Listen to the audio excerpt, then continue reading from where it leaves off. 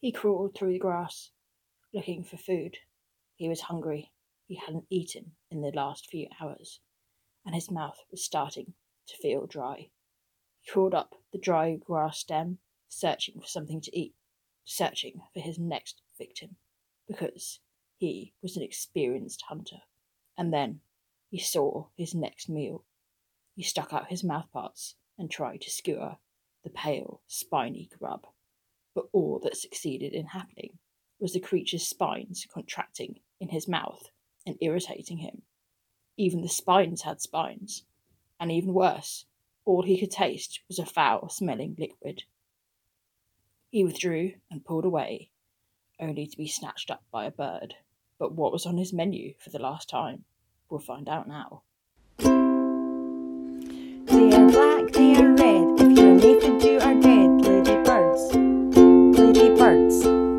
If you have an infestation, ladybirds are your salvation. Ladybugs, ladybirds, ladybirds, ladybirds, ladybugs, ladybugs.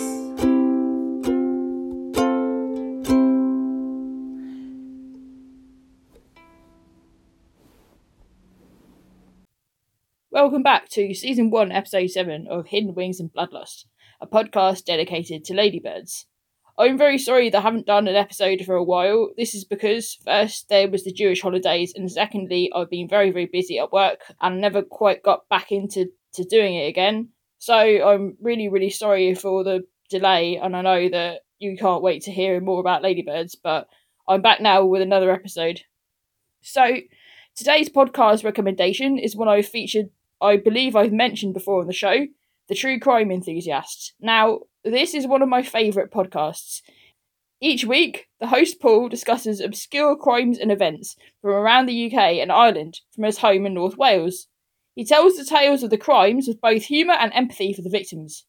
Recently, he's covered a multi-part trilogy on the murder of Peter Dixon, among several other horrific crimes, all perpetrated by the same man, the subsequent investigation and trial. And as well as that, I mean, I wrote the script for this episode some time ago, but as well as old Peter Dixon, recently he also did one about a guy who stole very, very rare bird feathers called Edwin Wrist. And if you haven't listened to that, then do please give it a listen, because or actually give any of them a listen, because they're all amazing. So, after listening to The True Crime Enthusiast, you might actually be relieved to know that today's ladybird isn't actually much of a killer at all. So, this ladybird's scientific name is something of a story in itself. Now, remember all the way back in episode 1, I explained why it's more useful to have scientific names than common names for ladybirds many times. And there's a lot less debate about scientific names than common names. Like, so in general, all the scientists use one name for the same thing. Like, so Japan, Coccinella septum punctata, France, Romania, Russia, United States of America, you name it. But, there is a but. For the 24 spot ladybird, which we're going to discuss today, there is something of an exception that proves the rule. Why? Because its Latin name is one of the, if not the, longest of any ladybirds and even insects. Subcoccinella vigintiquator punctata. There is actually a debate about how vigintiquator should be written and spelt, with at least 3 different spellings being used. So very, very frequently, it is referred to as Subcoccinella 24 punctata. Yep, it is the 24 spot. Now, the 24 spot belongs to a group of ladybirds called Epilachninae. Epilachninae are plant-feeding ladybirds, and some are unfortunately significant pests, such as the squash beetle and the potato beetle, which I am planning to discuss in future episodes. There are 2 types of these ladybirds in the UK. One is the 24 spot, which is native to the UK, and the other one is the Bryony ladybird, which arrived from France in the beginning of the 1990s. It is rather rare, and in the UK at least, only feeds on white bryony, an invasive weed. Last year, I was actually among the first people to find the Bryony ladybird in my local area, and I was very, very pleased about that, and at some point I'll do an episode on it. So, the 24 spot is a dark pinky colour with darker spots that sometimes don't show up too well. It is about the same size as a 22 spot, about 3 to 5 millimeters long. Its antennae and legs are the same red, kind of, I say almost like a burgundy type colour. I mean, it's kind of dark pinky. I mean, if you see it, yeah. And the whole body of it is like that. So, like many times, the underside of the ladybird will be black, and it's not like that. The whole body is the same colour, and it is covered with little tiny hairs. And these ladybirds are usually on the small size, but I've actually seen some quite big ones. Sort of up to 4 or 5 millimeters long, but usually it's sort of between 2 and 3. The 24 spot often doesn't always have 24 spots. The spots are sometimes merged, and in some cases they are missing altogether. Sometimes it actually doesn't have any spots. The whole of its body, as I said, it's slightly hairy. It's got also little holes, or what's called puncturations, all over its body. And it's generally found in grass or low to the ground, although in Perryvale Wood, which I mentioned in an earlier episode, one was found halfway up a tree. They don't actually always read the books. So, remember, the other week on the show, we discussed Rhizobius datura, and how this ladybird is often unable to fly. Well, the same is true of the 24 spot. In the UK, these ladybirds have no wings. In Europe, only around 40% of them are wingless, but the ones that do have wings usually carry a certain gene, which leads to atrophy of the wings, so it means that the wings they're not properly developed when the ladybird is hatched. They're very tiny and not really useful for anything. So it's really thought that the number of 24 spots without wings will increase over time, and they don't really need them because, as we're about to find out. So this actually might seem a problem for the ladybird, but it's actually not really that bad, because the 24 spot has actually adopted or evolved many adaptations to ensure that it's actually not eaten. One is the fact that the ladybird seems to have lightning fast reflexes, and if disturbed, will instantly let go of whatever it's on and play dead. The other example is how well protected the larvae and pupae are. And even the spines have spines, as I said in the introduction, to make sure that nothing can get near it. And this is plainly a ladybird that really doesn't want to be eaten. If something goes after it, after all, that can eat it, it will release its very bitter-tasting reflex blood as a last resort. They do have predators, dock bugs and spiders, to name a few, but this actually remains an effective deterrent. So, this is probably a first for this show, but this ladybird isn't actually that good, necessarily. In North America, when it was accidentally introduced in the 20th century, and in much of Europe and the Russian Far East, this ladybird can be a pest on lucerne, which is otherwise known as alfalfa, which is one of the most commonly used forage crops grown worldwide. Alfalfa fields are important for biodiversity, and they support pollinators and predatory insect species. In the UK, the 24 spot is actually not really regarded as a pest because of the temperate climate, which limits the ladybird's population because it gets so cold, it's wet and damp and stuff, and that it's mostly like drier climates where it gets a lot hotter than it tends to do here, that it becomes a pest.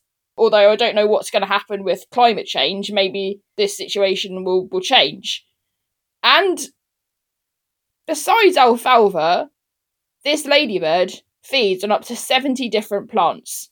But unfortunately, in the US, the 24 spot has become known as the alfalfa ladybug.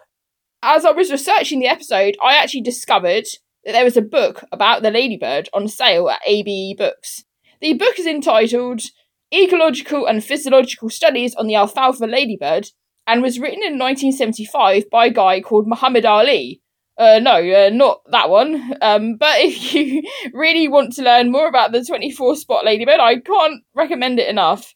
So the 24 spot is a defoliator, and both adults and larvae will attack the lucerne and eat the leaves, which interferes with the growth of the crop and reduces the quality of the seeds. This means it can potentially cause a large amount of damage.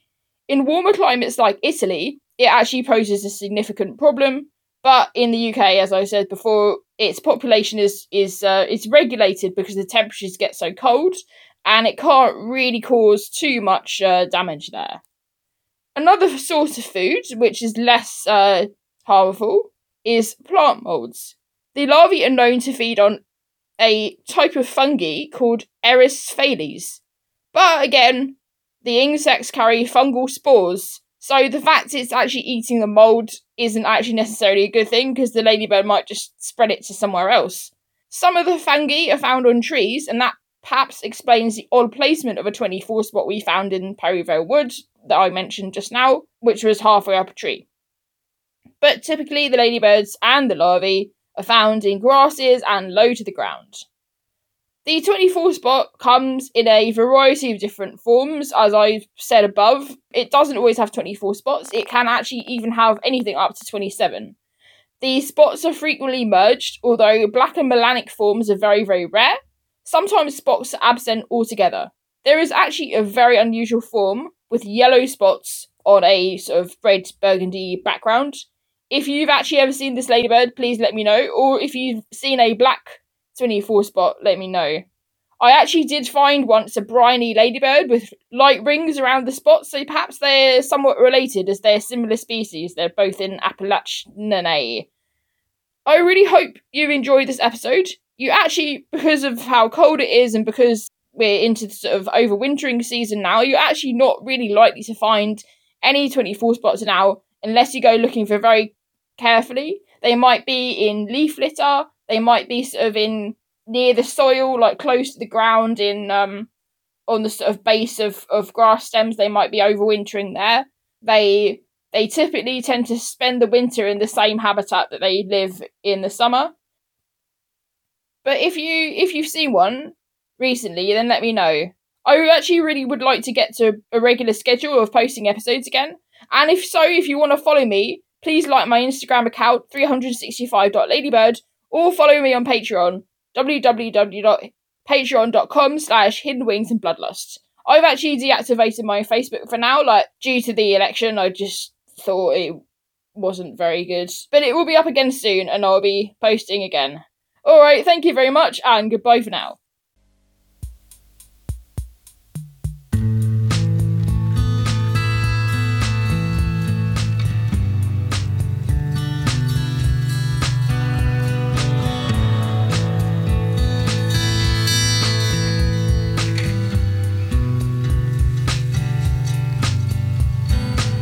What I am looking for, yes, I was in 55. Don't blame me for my rewind, so I was in 65. Sometimes I blame it fine. Millions for James Dean. Keep changing anyway. Now I plan mighty bars, quite alright so far. Feel like I'm in 65. Never